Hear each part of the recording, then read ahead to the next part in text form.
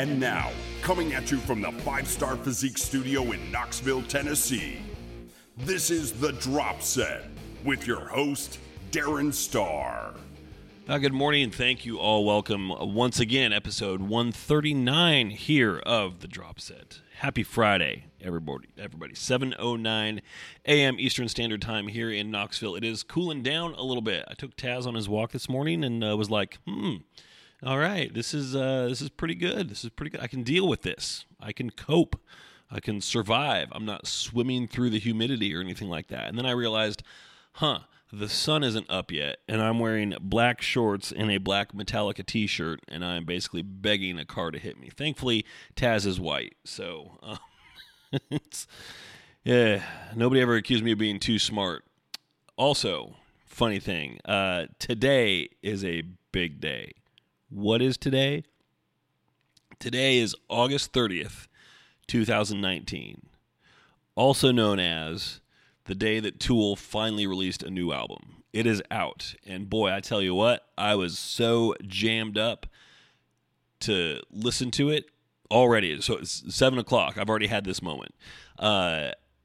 I'm going to take Taz on the walk. I'm like, you know what? I'm not going to be able to listen to the whole thing, but I can get through a couple songs probably because they're longer. There's only like 10 tracks on this whole album. It's 80 minutes. And so I'm like, I usually wear these lighter weight headphones. They're they clip over the ear. They're connected with a little wire that goes behind that style. I'm like, you know what? No, because the sound quality on those isn't great. I'm breaking out the big Mama Jama over the ear ones that I wear for the gym, just because I'm like, I need to experience this. So I'm gonna block out the whole outside world, and we're gonna just immerse ourselves into this. And I pull it up on Spotify, and I go to play it, and immediately my headphones start giving the low battery beep, and then 30 seconds in, they just shut off. I'm like, damn it, all to hell.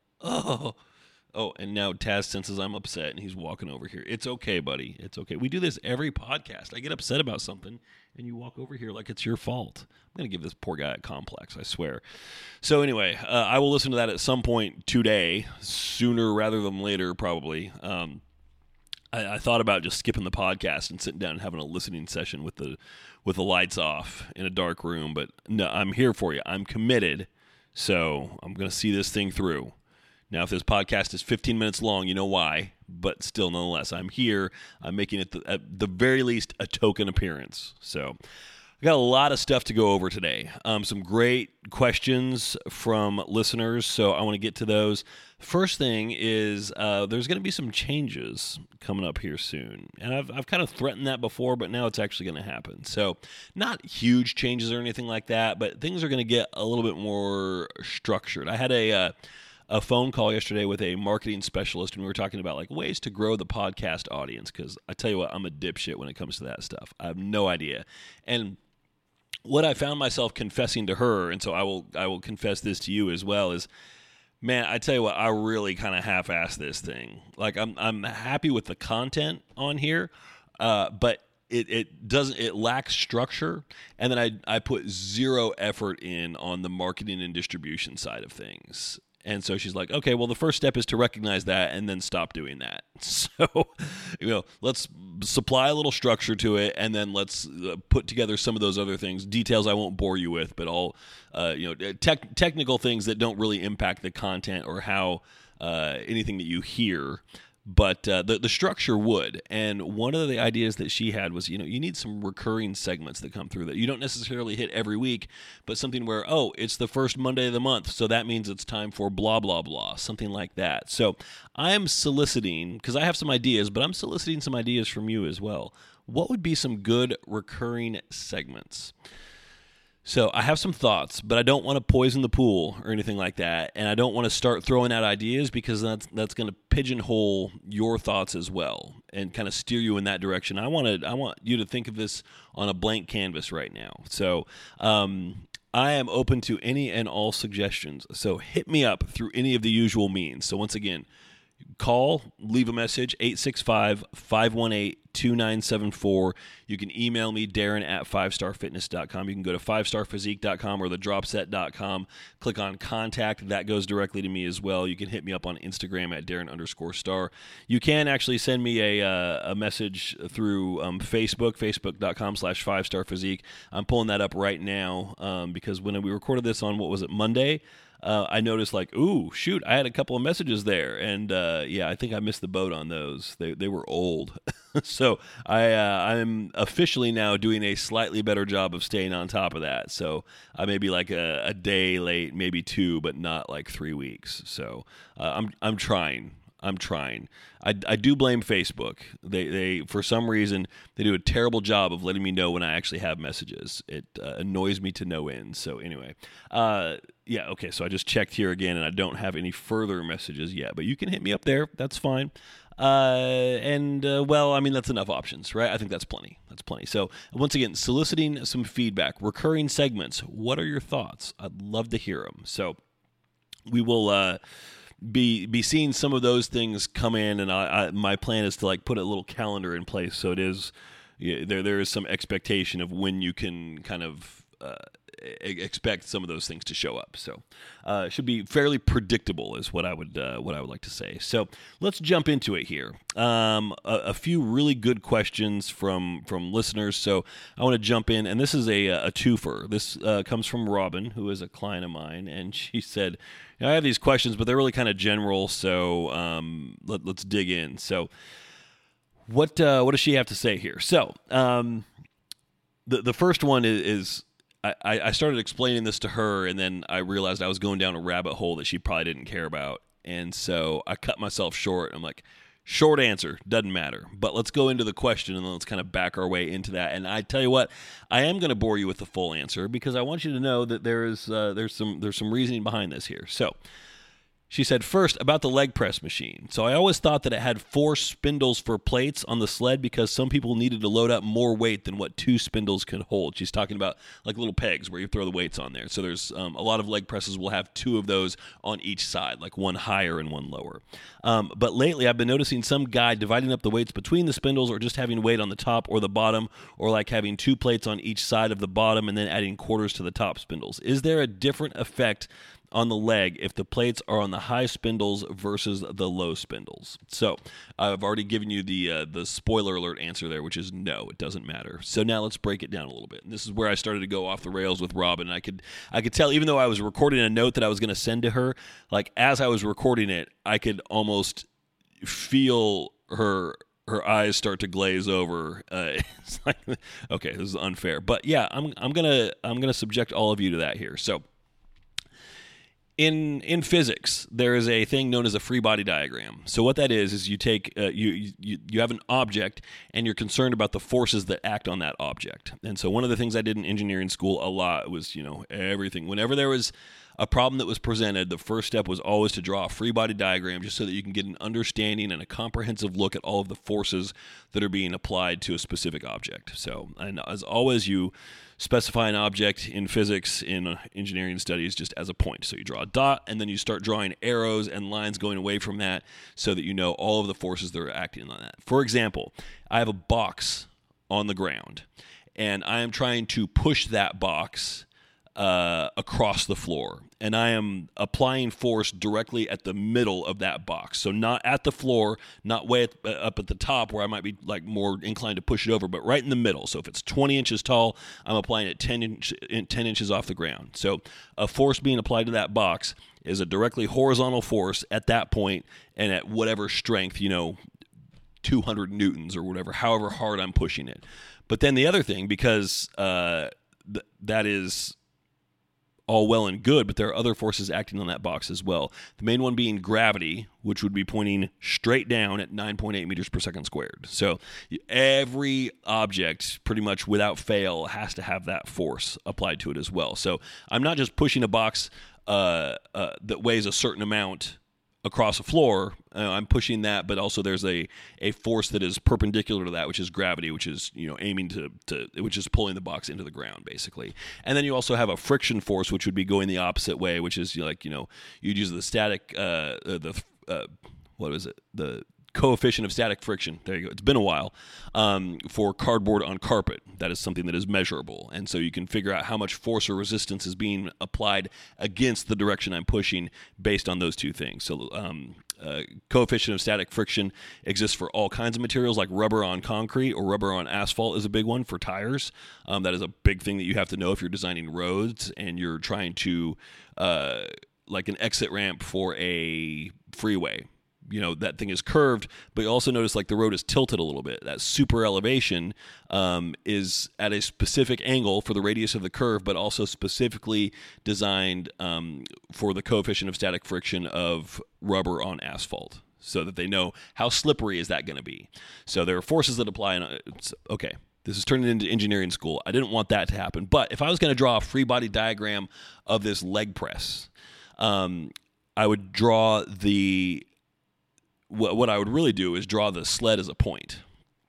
So if we want to really oversimplify it, we draw the sled as a point, we draw a force going straight down for gravity, and then we would draw a variable force also going straight down, which is the weight that gets loaded on. And one of the things, this sled is what would I call it? A fixed body. So like there are no moving parts on the sled. Like the sled is a piece of machinery that goes on these rails, and there you go. So because of that, you're able to reduce it to a point, and therefore all of the weights that you would add onto it, regardless of where you put it, they all act in the same direction and they all have the same forces acting on them. Now, if there was something funky here, like let's get creative and let's say that we had a leg press where the sled was hinged in some way, like the sled itself that you put weights on, like it had moving parts on it and it came apart and it bent and folded in weird ways, then okay, we probably couldn't represent that just as a point. But since it's one fixed object with no moving parts, then we can. So you might have, if you were to take a photograph of this and print it out and then draw your free body diagram on this with arrows specifically acting on specific parts of it, you'd still have gravity going down on the whole thing. You'd have one spindle that has a variable load pointing down as well. You'd have the other spindle that has a variable load pointing down, just because we don't know what weight you're going to put on this thing. But in the end, it doesn't matter. They're all acting in the same way. They all have the same forces acting on them. And so that force is gravity, but then also the push from your legs, which is coming from a 45-degree angle. So there's a horizontal and a vertical component to that, but also your reference point is tilted a little bit because usually you're leaning back a little bit, your seat is pointing upwards, so and the sled is kind of designed to be pushed. So you could almost take that 45-degree leg press and turn it so it looks horizontal, and instead gravity is going to be pointing 45 degrees down to the left. So all that to say, it really doesn't matter. So you can put the weight on there anywhere. So you can have somebody, you've seen douchebags do this before, where like, I'm so strong, I maxed out the leg press, and then I need somebody to sit on top of it as well. Yes, same thing. Doesn't matter. Just great. They're just another arrow on the free body diagram pointing down the same direction. You could I've seen people throw dumbbells on there. Same thing. Now, one thing that would be different is if you took those spindles and put a resistance band on those and then had some way to attach those like behind the seat. So now you've got a variable resistance force that is moving in a completely different direction. So that changes things, but that's not what we're talking about here. But that's what it would take in order to, on a machine like this, a machine that, let's be very clear, is designed for simplicity, to really change things up in any kind of appreciable way. So what an exception to this would be, there are some machines that are designed, and if they are designed this way, they will tell you, usually, that are designed that have multiple, I like Robin's word, multiple spindles where you can put weights on in different places, and it is designed to do different things. The only example I've ever seen of this is there is a series of plate-loaded equipment put out by Strive, who is an equipment manufacturer, I want to say probably in the 80s. I wonder if I Google that here. If I Google Strive gym equipment. Okay, it's the 5th autocomplete here. Let's see. Pro Gym Supply. This is probably like a used equipment manufacturer, used equipment reseller, I'm assuming. Well, it looks like they might have new stuff. I don't know. Yeah. So now, do they have anything plate loaded? That's the real question here. It looks like they have 6 machines. Yeah. Okay. Maybe not. I don't know. Although I tell you what, this looks kind of newish. So they have a tricep push down, which I've used this machine before. That's good. A shoulder press, a leg extension, lateral raise. I have not used that lateral raise before. That would be brutal. Chest press and a preacher curl. Let's take a look at the tricep thing just because I've used this one before. I want to see if it's the same one. Yeah, it is. It is. And yeah, so can I get a larger picture here?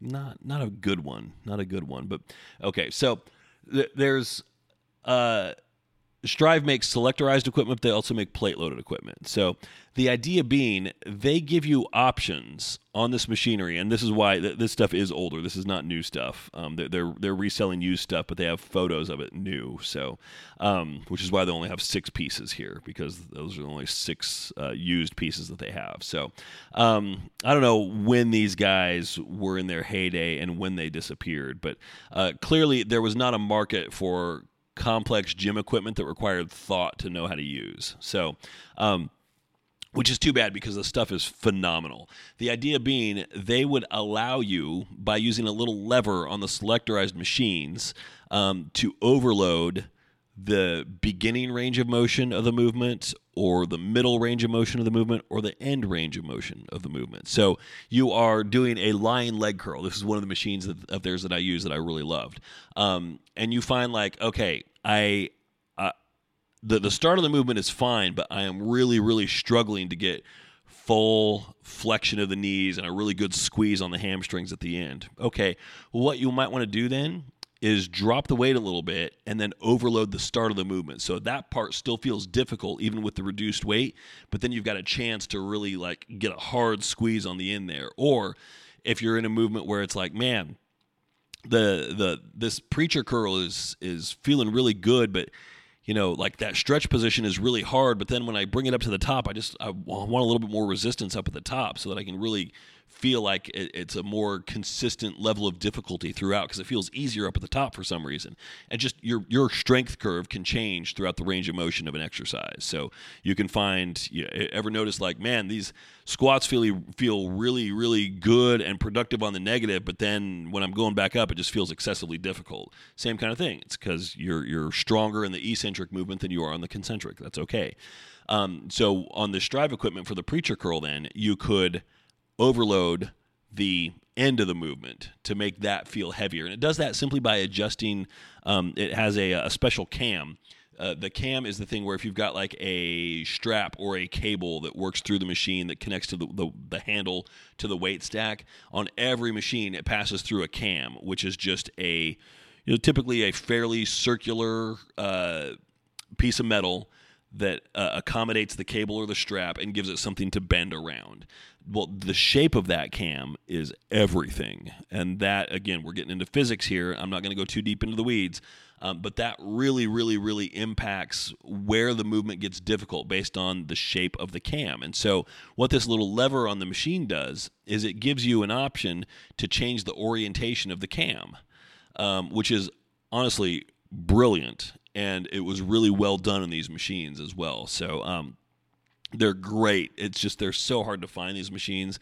There's a Gold's Gym over at Easttown Mall here in Knoxville, which if you're familiar with Knoxville, then you know that, first of all, you're saying, wow, there's a Gold's Gym in Easttown Mall? To which I say, yeah. And it's probably one of the best gyms in town. They're loaded up with this stuff. But also, Easttown Mall is like, that's the part of town you go to if you really just want to be adventurous, maybe get shot at. That it's not that bad, but it's definitely kind of like dicier part of town going out east there. So nonetheless, I've gone there many times, not since I moved, just because now it's like, man, it's almost a 40-minute drive to get out there. Before it was about a 25-minute drive. That was still a little too long, but it was worth it on some days. So it was a great, great facility out there. Really like that. The problem is you enter on the ground level and then you go downstairs for all the weights. And man, after leg day, that's a long flight of stairs back up. It's about 30 steps. Whew, that's rough. That's rough. They break it up. They've got a couple landings in there, but still, that's a tough sell. So anyway, and then also the plate-loaded version of the Strive equipment. A little bit easier because then instead of having a cam, the idea here, because you've got this, we'll call it an arm. So imagine you've got a leg extension machine. And you're sitting there, you've got the little thing that you stick your feet under in order to move it. But then on the other side of the machine, like the outside part of the machine where you put the plates on, that whole apparatus out there, it has 3 different spindles, which are positioned differently. And because it's moving on a pivot and not a sled on rails, suddenly this free body diagram changes as you go through a rep. So the load changes dramatically. So you can, put everything in the middle spindle, or you can put it up high, you can put it up low, and based on the shape of that. So instead of the shape of the cam, this piece of metal is curved so that different loading points will provide different accents throughout the full range of motion. So you can overload a leg extension right at the beginning in that stretch position, or you can overload it right at the end, or you can throw it all in the middle. And I say they're usually easy to use, or they will be labeled as such. Like if where you put the weight really matters, it will be labeled. Except on they have 2 or 3 Strive plate-loaded leg machines at the gym where I go, but they're old, and all the plates with the information have been removed. So you have to be mindful of that as well. So there's no identifying marks on them at all, actually. I just know what they are. So anyway, all that to say, that was an awesome question, Robin. Thank you. And any chance I get to talk about physics, I'm going to geek out, and I'm going to do that. So Robin continues here, and she says, second, I have a question about erythritol. And as soon as I saw that, I immediately said, oh, fuck. She continues. Now, this one I have Googled, but I want to know your specific answer for tracking purposes. Time out. To which I said, oh, double fuck. Damn it. Okay, I'm going to have to do this, aren't I? She continues. So I noticed on a flavored sparkling water drink that is sweetened with stevia, erythritol, and monk fruit extract that we have at our house that it used to say 0 calorie, 0 carb. Now it says 0 calorie, 18 carbs. And in the carb breakdown, it says 0 fiber, 0 sugar, 18 sugar alcohol. So I understand the product labeling and the thresholds that the FDA allows. Kudos. And I also learned that erythritol doesn't affect the body the same way other sugar alcohols do. Kind of. And it has fewer carbs per gram, but what do you see as the net effect of this ingredient? It's probably more like 6 calories. And then she continues, I heard you talking about alcohol as the 4th macro, and I know sugar alcohol is different than alcohol, but it got me thinking about whether you would track those carbs or not. Great question. And the reason I'm not looking forward to this is because I've avoided this question for so long, just because it's one of those, and we're actually going to get to another one of these momentarily here, that just fall into the oh fuck category of questions. Like, I hate thinking about this stuff just because there's an easy answer that's a total cop-out, and it's just the one that I've always preferred, but now we'll dig into the weeds here. The easy answer is, if you're relying on that as a regular thing, just don't. Because it's probably not great, so skip it. Same thing I always tell people about Quest bars because they're really high in fiber. How do you track that? I'm like, if you're relying on Quest bars as part of your regular dietary lineup, just don't. And part of that is because the math is just shitty and it's a pain in the ass, and there isn't really a good answer for that.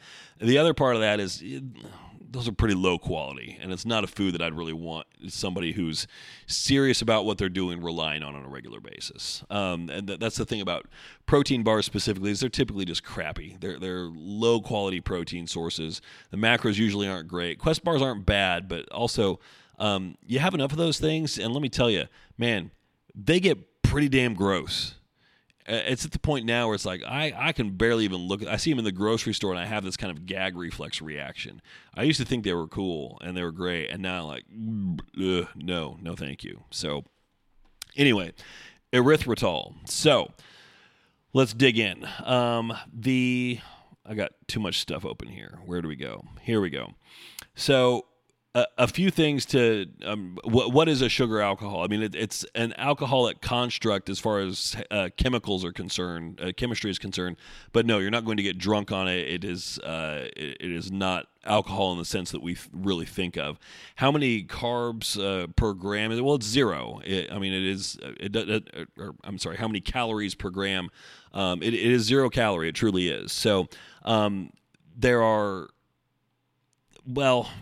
And that's where it gets tricky. Like you have to consider something like fiber, which doesn't get digested. So that's where the whole concept of net carbs come in. Do you count the fiber because you're not digesting or processing or absorbing the calories from that? It passes through your system. So do you count it? And typically, I would say, well, yes, but no. And we'll get into that more in detail here in a second. The thing with sugar alcohols is it's very much the same. Your body doesn't know how to process that, so it is resistant to digestion. So they do act kind of like fiber. Now, because of that, I am fairly comfortable not counting it. I'm also saying that on a regular basis, if you're having something that contains enough sugar alcohol to where it makes a really big impact as to whether or not you track it or not, probably not a good practice. An example would be a sugar-free syrup that I use, and I use it daily, and it contains some sugar alcohol, yes. But I'm using such a small serving of it, it's like 3 grams of sugar alcohol. At which point, do you track it or not? Well, it really doesn't matter because it's 3 frickin' grams. It's just not going to make a big enough impact to matter. So, therefore, I don't track it because it's probably close to zero anyway. So, as far as the caloric impact, which is really what matters. I mean, this is the one place where there's kind of a disconnect between your macronutrients. And in this case, we would consider, if alcohol is a 4th macronutrient, we'll consider sugar alcohol a 5th macronutrient, which I don't necessarily think is fair. But for argumentative purposes here, we'll consider that. So it's one of those things where if it's not zero, it should be close enough to zero that it doesn't really matter. And also, how many calories per gram is a sugar alcohol? Well, it's kind of as far as I've been able to find, it's a fairly impossible question to answer. And I think it's safest to assume that it is probably close to zero, maybe 1. So that drink that Robin mentioned that says it's 18 grams of carbs but 18 grams of sugar alcohol and still 0 calories, I think that's probably correct. So my concern, and I am comfortable saying, okay, if that's a one-off, and she said, often I will use something like this, in place of a glass of wine or something like that if we're having people over or something, which I think, okay, cool, that's fine. And I also told her, I'm like, with the phase that you're in right now, you can have a glass of wine. Don't feel like you got to kill yourself or anything like that. But, and that's not true for everybody. It's true for her, not necessarily for everybody. We've talked about that very recently. So the other question becomes, I'm like totally comfortable with you not tracking that. We can assume that's zero. That's great. The other question is, what kind of an impact does that have on your stomach? Because sugar alcohols are fairly notorious, not universally so, but a lot of them, because there are several sugar alcohols. They're fairly notorious and have a reputation for causing stomach upset just because the body doesn't know how to digest it and process it. So it ends up in the large intestine where it can cause issues. It can create gas, stomach discomfort, diarrhea, any and all of those things. So usually erythritol and xylitol are the two that are typically the most known to not really cause any significant digestive issues. So just breaking down the whole lineup here, there's erythritol, mannitol, lactitol, sorbitol, xylitol, maltitol are the typical sugar alcohols, the most common ones. There may be others, but those are the only ones I'm familiar with. And some of those are certainly more common than others. Like xylitol is almost always going to be the one that's found in chewing gum.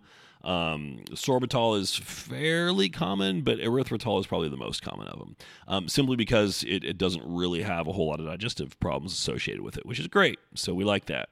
Maltitol is one that typically has more digestive impact in a negative way. Holy crap, there's a giant possum crawling down this tree outside. That is hilarious. I've never seen that before. Sorry, squirrel, almost literally, easily distracted. That's funny. It was eerie. I'm like, that is the biggest squirrel I've ever seen. Oh, wait, that is a possum. Okay. Once again, I'm an idiot. Where was I? Sugar alcohols. Oh yeah, another thing to consider here is the glycemic impact. You know, how much are these going to impact your blood sugar? If you're a person who has to monitor your blood sugar, this is going to have a huge impact. If you're a person, aka a bodybuilder, who should probably be cognizant at least of how these things are impacting your blood sugar, it's good to know. Erythritol has no impact at all, none.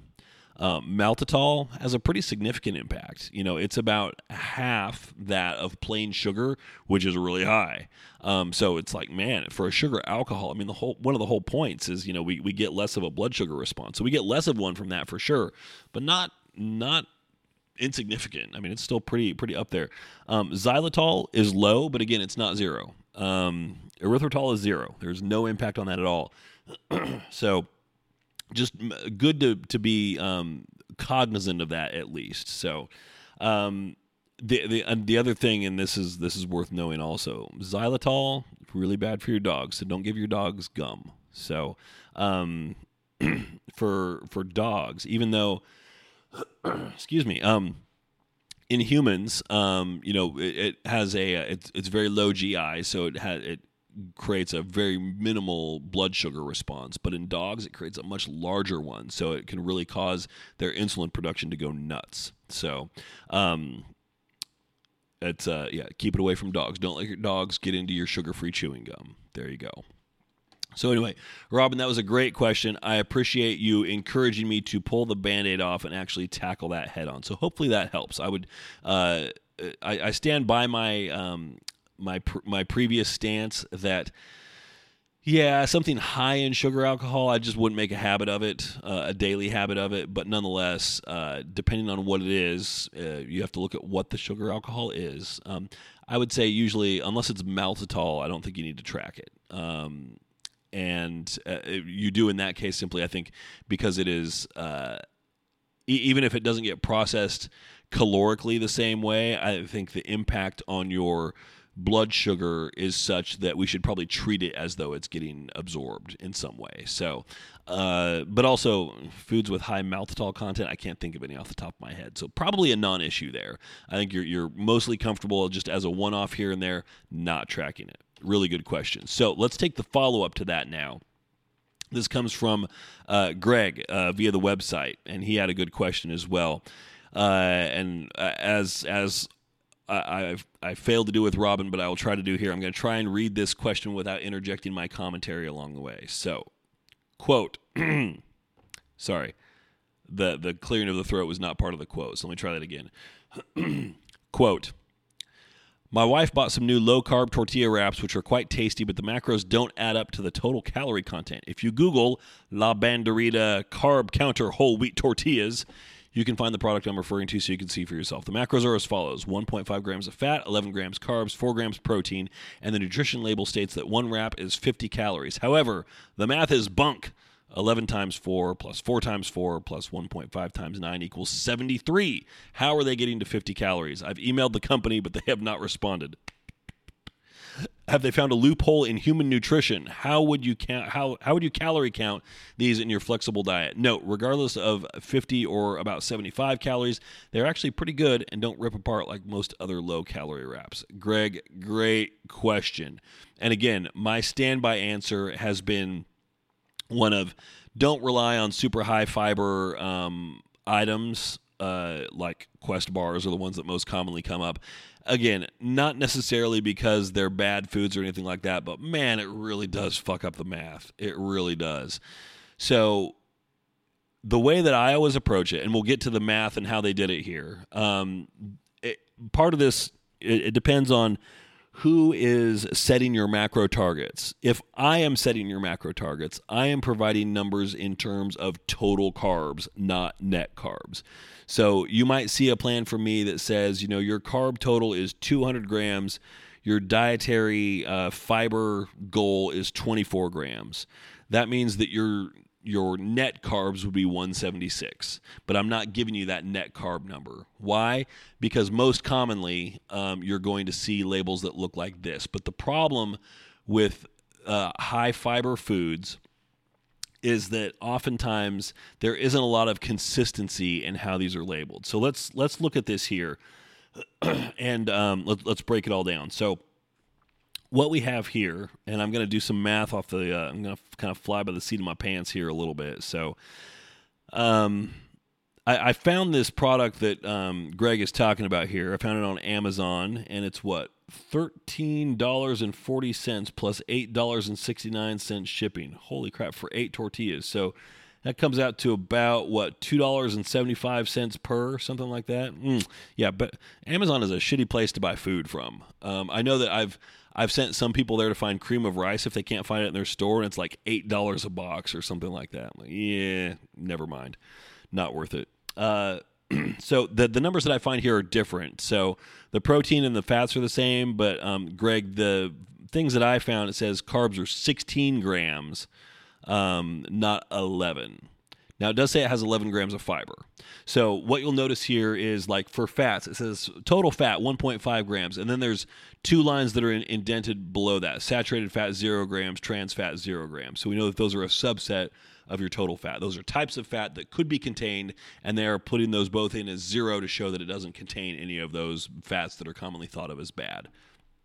Same thing with carbs. So it has total carbohydrates 16 grams, indented below that dietary fiber 11 grams, indented another layer below that soluble fiber 0 grams, insoluble fiber 11 grams. Also worth noting, soluble is spelled incorrectly on their label here.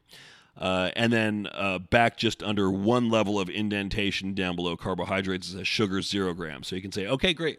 Well, this is high in fiber. 11 of the 16 grams of carbs are fiber, and of those 11 grams, all 11 are insoluble. Okay, great. And there's no sugar in here. So what this means is this is a product that has 5 net grams of carbs. 16 minus 11. So the total carbs minus the fiber gets you the net carbs. So then you're saying, okay, well, should I track all that? Well, it depends on how your macros are being presented. So I would present your macros as total carbs, which means you track this whole thing, which means, man, okay, this only counts for 5 grams of carbs, but I am using 16 grams of my daily carb allowance for this.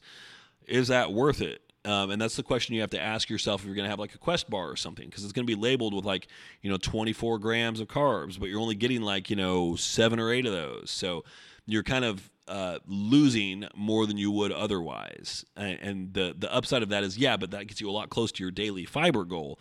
The problem is the daily fiber goal is not really a hard goal that I really care about. The fiber is not something where I need somebody to track that on a daily basis. But if somebody comes back to me and says, man, I'm really constipated, I'm going to say, well, let's look back at your fiber for the last handful of days and see where it's at.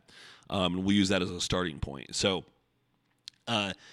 you could say, well, yeah, I'm using more of my carbs here, but I'm getting closer to my fiber goal for the day. The problem is we don't really care so much about that goal. So it's kind of an empty victory. It's kind of hollow. But that doesn't change the fact that still, we have to count all those as total carbs. So that is how I would track it. Now let's dig in a little bit on the math here and see how they arrive at these numbers. So if we take the total carbs, 16, and we subtract the fiber, 11, we're left with 5. So now the formula, which Greg knew, and I'll restate it here, if you have the macros for something, it's proteins, it's carbs, and it's fat, you can determine its caloric value. So what that means is you take your protein, grams of protein, multiply that by 4. Your grams of carbs, multiply that by 4. Your grams of fat, you multiply that by 9. So here we have 5 grams of carbs, we have 4 grams of protein. We'll add those together, we get 9. We multiply that by 4, we get 36. We have 36 calories contributed from carbs and protein here. So then fats are 9 calories per. We have 1.5 here, so we're getting about 15-ish, something like that, 14, 15. Add that to the 36, boom, that's how we get 50. So it is a little bit of creative math there, but I think it's also fair and valid. And one of the things that I do when I supply macros is I say, here's your target for protein, carbs, and fats. And then here is how many calories that comes down to. And so I'm worried. The only reason I put calorie numbers in a plan at all, because I don't want somebody trying to track to that calorie number, because it is going to be off because of fiber. And I've talked about that before, and now we're getting the big, long explanation as to why. How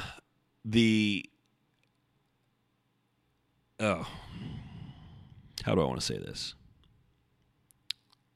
The number that I present for calories is based on a net carb philosophy. Just because it doesn't usually make a big difference, but when we get down to like low numbers towards the tail end of a prep, yes, it is not uncommon for a prep to be, if you're a woman, to be down around 1150, 1200, 1250 calories. Well, I like that number to be an accurate reflection of how much food you're actually processing. If I didn't count fiber into that, then you might be at 1150 calories, but really getting more like 1275 or something like that. Or without counting fiber, it would look like you're getting 1275, but really it's more like 1150 because you're not processing any of that fiber. So that's kind of a gut check for me. Like, I look at that number and I ask myself, am I comfortable with how low that number is with where we are in prep? And that is something that I will gut check myself on regularly. So that's why I include that number, and that's why I include a net carb philosophy when I calculate calories. Just because, fiber, you don't process and digest that the same way, so I don't count that towards your calorie total. I do count it towards your carb total, but carbs and fiber are separated a little bit, but I'm providing a total carb number. So now your coach may do things a little bit differently, and that is fine. Neither way is correct or wrong. They're just different. They're both correct as long as the person providing the numbers understands the rules, understands this is a variable, and can take it into account. Now, there's another thing to talk about here, and the labeling irregularities on some of these things. So this food, I think, does it correctly. I have seen other foods labeled in such a way, this is where things get really, really complicated and screwed up, and I start to just get angry at the world. So there are other foods. Hold on one moment here. The harshness in my voice was starting to bother me too. So there are some foods where, this has 16 grams of carbs, it has 11 grams of fiber, so there's 5 grams of net carbs. I have seen labels where it says carbohydrates, 5 grams, fiber, 11 grams. That is not how this works. That is incorrect, but I've seen those labels anyway. Just because fiber always needs to be a subset. I mean, you are supposed to supply the number as total carbs, and when your carbs are less than your actual fiber, it means you're actually showing net carbs. So that's just something you have to do a quick gut check on and run that through your BS meter. If you find a high fiber food and you're checking the labels, just look to see if the carbs are lower than what the fiber is. And if so, they done screwed up, and that's going to mess up your macros big time. And what you need to do then, if you're going to have that, is create a custom entry and plug in the correct numbers, which is you take the net carb number that they're providing without really saying that's what it is, and then add that to the fiber to get the total carbs. So there you go. More than you ever wanted to know about how to load a leg press, sugar alcohols, and dietary fiber in a nice, concise 43 minutes. Oh, I need a drink. Let me see. There are other things here. I have a couple of messages, actually. I'm going to save them.